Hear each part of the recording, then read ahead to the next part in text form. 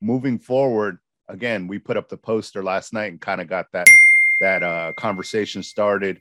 And really, the voting has obviously, I think, because people are so impacted and impressed with the way Better Be have handled Smith, that they're automatically like, who's going to stop Better Be? But let's look back at the age-old adages, styles make fights.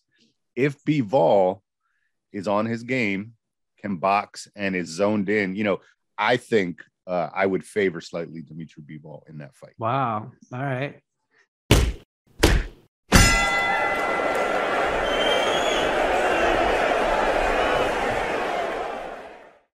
Welcome back to the RBR Recap, episode 22. I am Alex Burgos, joined as always by my main man, Gabe Rivas, co-host. Happy Father's Day to you, Gabe, even though you're not a father, but, celebrating the day.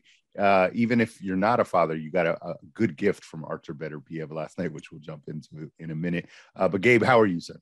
I'm doing well. It's 7 a.m. on a Sunday morning, so I'm great. I'm an early bird, man, so let's do this. Yeah, more props to you, man. It is a little past 10 here on the East Coast. We got an early night last night, like I mentioned. Beterbiev gave us a gift on various levels. Highlight reel knockout, quick fight. Shout out to my man Eric. I just got a text from he said happy Father's Day to me. He said you're doing a great job raising RBR.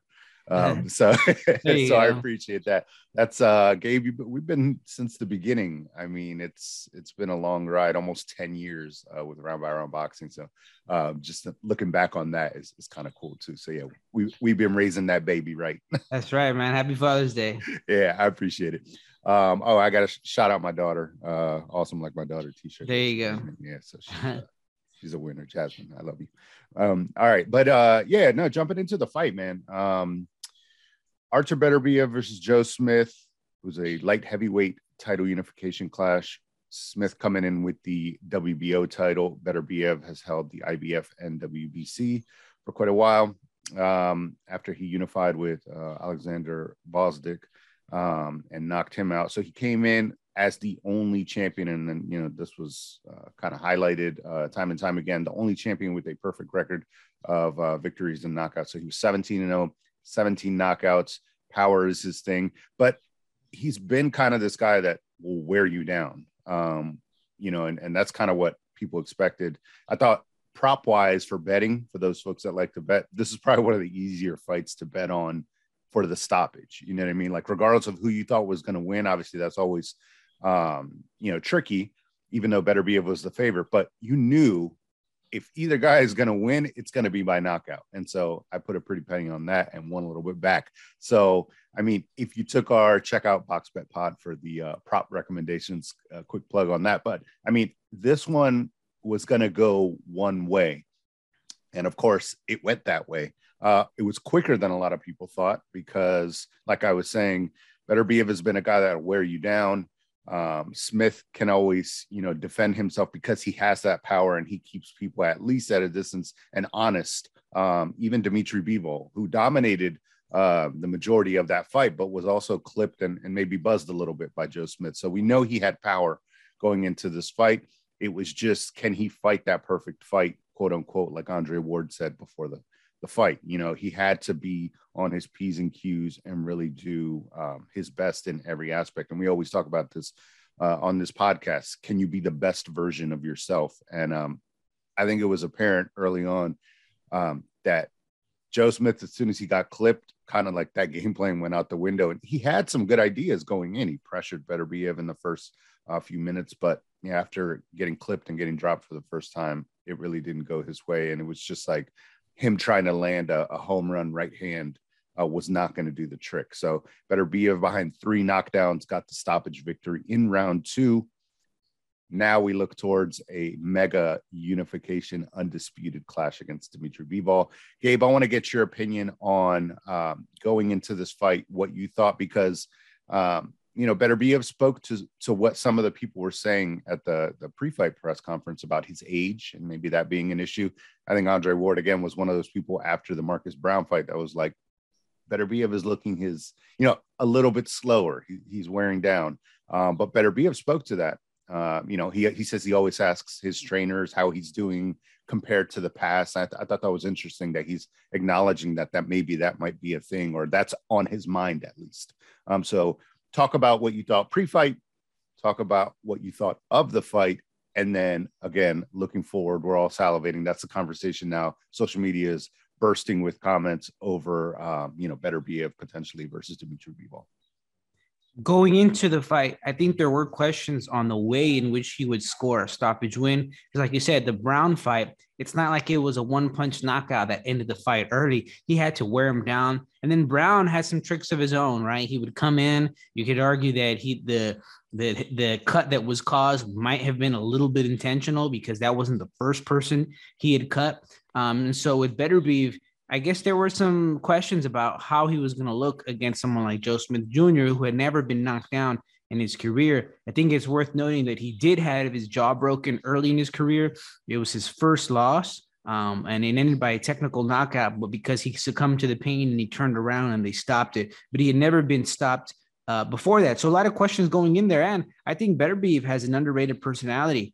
Like you mentioned, the post-fight press conference, he was talking about how receptive he is to advice from his corner and his team and asking them, hey, am I doing better than 2 years ago? Or am I doing worse? And his team is saying is that he's looking better. And for 37 years, that's really good. Maybe because there seems to be a relationship between higher weight classes and age. It seems like if you're in a higher weight class, you can last a bit longer, whereas if you're in a lower weight classes, you don't last as long. But Chocolatito breaks that rule anyway, so maybe there isn't a relationship. But anyway, with Beterbiev going into the fight, there were some questions on how dominant he would look, but I think there wasn't a question, like you said, that the fight would end by a knockout. And that's what happened. He scored the second round knockout against Smith Jr. The broadcast was talking about the kind of game plan that Smith had going into the fight, and then how he threw it out as soon as he got clipped. But the thing is, what were his options? The first option is, all right, I'm going to try to box him and be careful. But the guy's a two-time Olympian. Eventually, you're going to get caught and something's going to happen because you can't outbox someone who has such a decorated amateur career before turning pro and who is such a much better technician than you. All right. And so what's your second option? You got to go in there and swarm him and hope that you hurt him early and knock him out. And I think that might have been a game plan because you saw the way he pressured him in the first round. I need to go in there. I need to make him uncomfortable. He probably thought, look, Beterbiev has been a slow starter. He hasn't been getting early knockouts recently. Let me go in there and make him uncomfortable. But the thing is, that's a double-edged sword. All right, maybe you can hurt him early, but as you're coming forward, you're more susceptible to punches, and then you have the momentum of your body coming forward adds to you getting hurt if you get caught. And that's what happened. He got caught coming in, and then he couldn't recover. And then so they said that he threw away the game plan, but did he even have the tools to deal with getting hurt? As soon as he got hurt, it's not like he tied him up. He kind of just said, all right, I'm just going to come back for more and 8 more right hands and uppercuts. It was only until before the third knockdown that you saw him kind of tie him up a little bit. But I would have started doing it in the first round. If you get clipped early when you're walking him down, tie him up and say, you know what? Let me think about this for a bit. Let me recover for a round and then go back to the game plan, right? And when it's a power puncher, you could say, well, all right, I got clipped. Let me try again this game plan of swarming him a little bit later when the power isn't as devastating, right? Because a lot of time power punchers, they're more devastating in the earlier rounds than in the later rounds. So I don't think there was many options for him to choose from. It was either I get outboxed later down the stretch, or I go in there and try to hit a home run and get this guy out. And obviously Beterbiev got the second round knockout. And looking forward, there's like we've been saying on this podcast, it's a common theme. This is the era of undisputed champions, and we might get one at 175. Oh, yeah. I can't wait if that fight does happen. Now, obviously, ringside, we had Anthony Yarde. He seems to be, I think, the number one for the WBO. He's highly ranked in the other sanctioning bodies as well. But, man, if they can push that one aside, that's not, a boring fight either. But they can push that one aside, and even Beterbiev made mention of this. He's like, it gets you more excited. It gets you more motivated. A unification. He said he's done 2 now aforementioned Vosdick fight, and then now the Joe Smith fight. Bivol would be his third fight to unify titles, and that would be for undisputed. So obviously he knows how important it is and how much it gets you up as a fighter to zone in and focus and try to collect all those titles, that prestige. And really for this fight, it would crown the man at that division. And it would be an incredible fight. Before we jump into that, I do want to make mention of a couple things that you said. I think maybe a little bit of an experience as well on Smith's part in terms of when he really did get hurt, what to do. You see that a lot of times with fighters that maybe have never been down before. It's like, oh shit, now what do I do? And one common theme that fans like to yell besides jab, jab, jab is hold. Hold seems to be like something that would be, natural to you, but a lot of fighters don't. They want to get something back, and that's not always the best thing to do. Sometimes it is. Definitely last night in that case was not. I think, like you mentioned, holding a little bit, tying up, trying to get your bearings and really get back into a place where you could at least think about, okay, what was the game plan? And getting to that place would have been good for Joe Smith Jr. But I thought also I liked what he did coming out. The second thing that you mentioned, the second potential strategy, which was swarming. And while it may not have lasted long, I thought it had good potential benefits because of Beterbiev's age. Was that a factor? Was that something that was going to maybe wear him down, making him box on the back foot is what he was doing. He was circling, but guess what? It showed that he could actually move. He's just pretty athletic.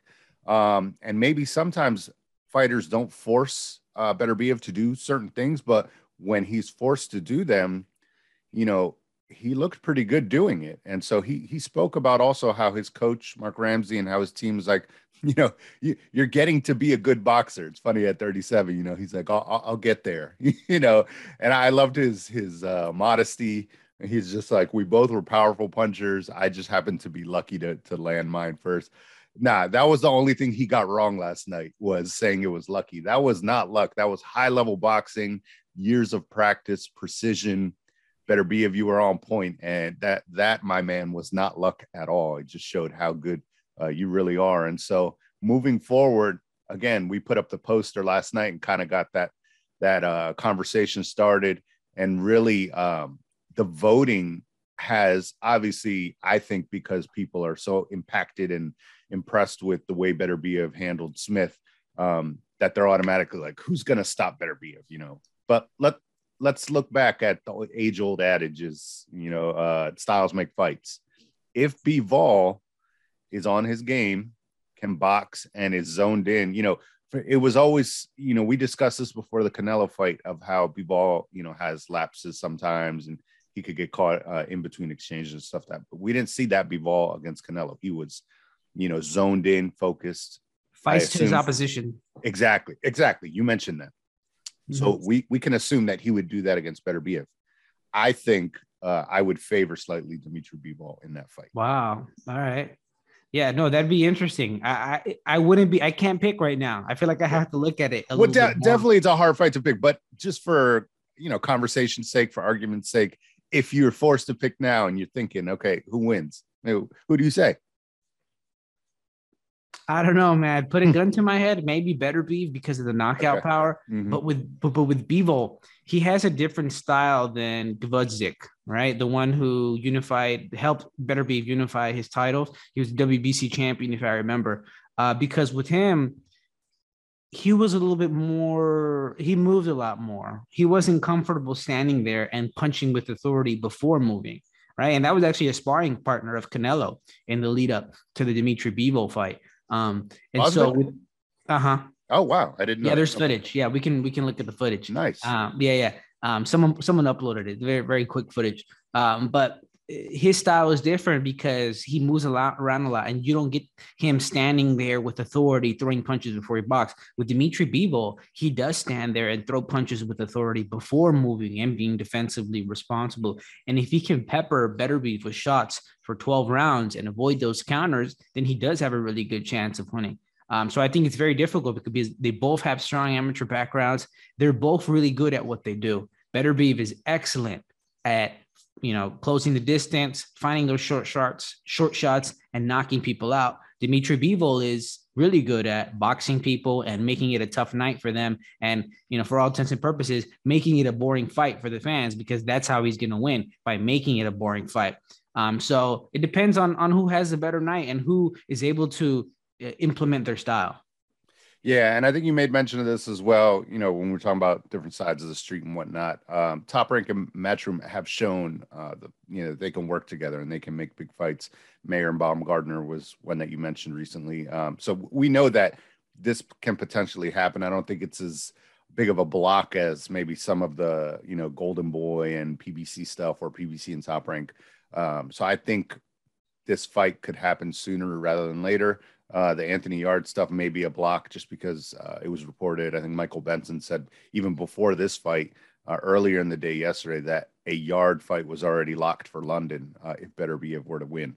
And they had Yarde on the telecast on ESPN as well. So, I mean, it seems like that fight might be next. But, man, if they could just some way circumvent, unifications are always at the top of the list. They're supposed to be, what is the word I'm looking for? They're supposed to be prioritized. Yes. So unification bouts are supposed to be prioritized over other, mandatories and stuff like that. But it remains to be seen. So if that fight can happen, because then I do worry, if, let's say he has a tough fight against Yarde or something happens or he gets cut and we're waiting another, 2023 and then he's 38, he's 39, then we get into different situations, or Bivol's on the sideline for all that time. So, different things can happen, man. So if we could push for that fight to happen as soon as possible, they're both coming off really big victories, looking like the best versions of themselves, Bivol and Beterbiev. So if boxing could get it right for once, I would really appreciate it. And it would be a great fight, Right. And a few notes. I did mention that for all intents and purposes, for Bivol to win, he'd have to make it a boring fight. I mean, boring for the general public. I like seeing that. I like seeing boxers. I like seeing technique. I think we discussed it last time. George Foreman's old quote that boxing is a lot like jazz. The better it gets, the less people appreciate it. So just want to clarify that I like the boxing, but if he wants to win, he's going to have to make it and as the opponent hits harder, the more boring, quote unquote, you have to make it, right? You need to be more careful.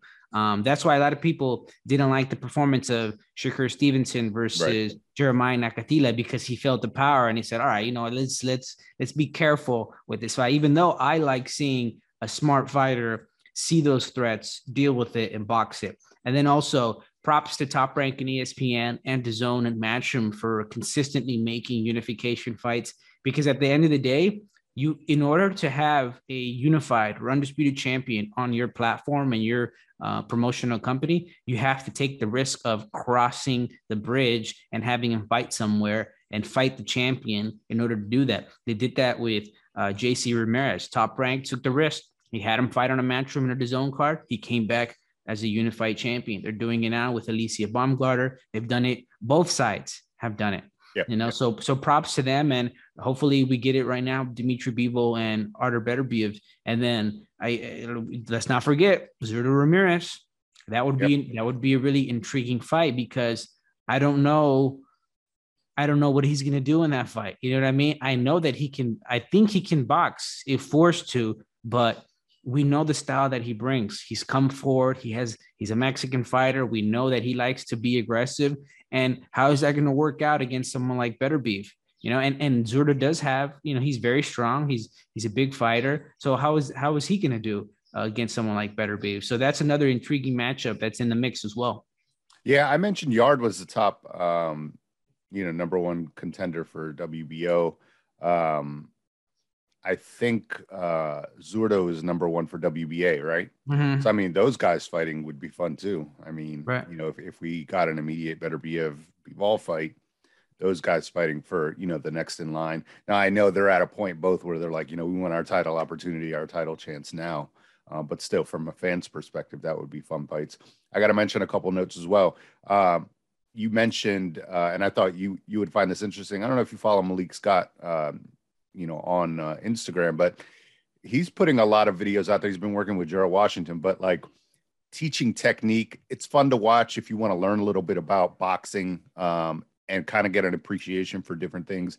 I think a lot of times people, when they're watching, they're just looking for like a big punch, not how that punch is set up or the intricacies. You talk about Shakur Stevenson. I know Andre Ward is the guy that we were mentioning previously as well. That measuring stick, keeping that jab out there. He's teaching Washington a lot, discussing and showing videos of that a lot. So I thought that was pretty cool.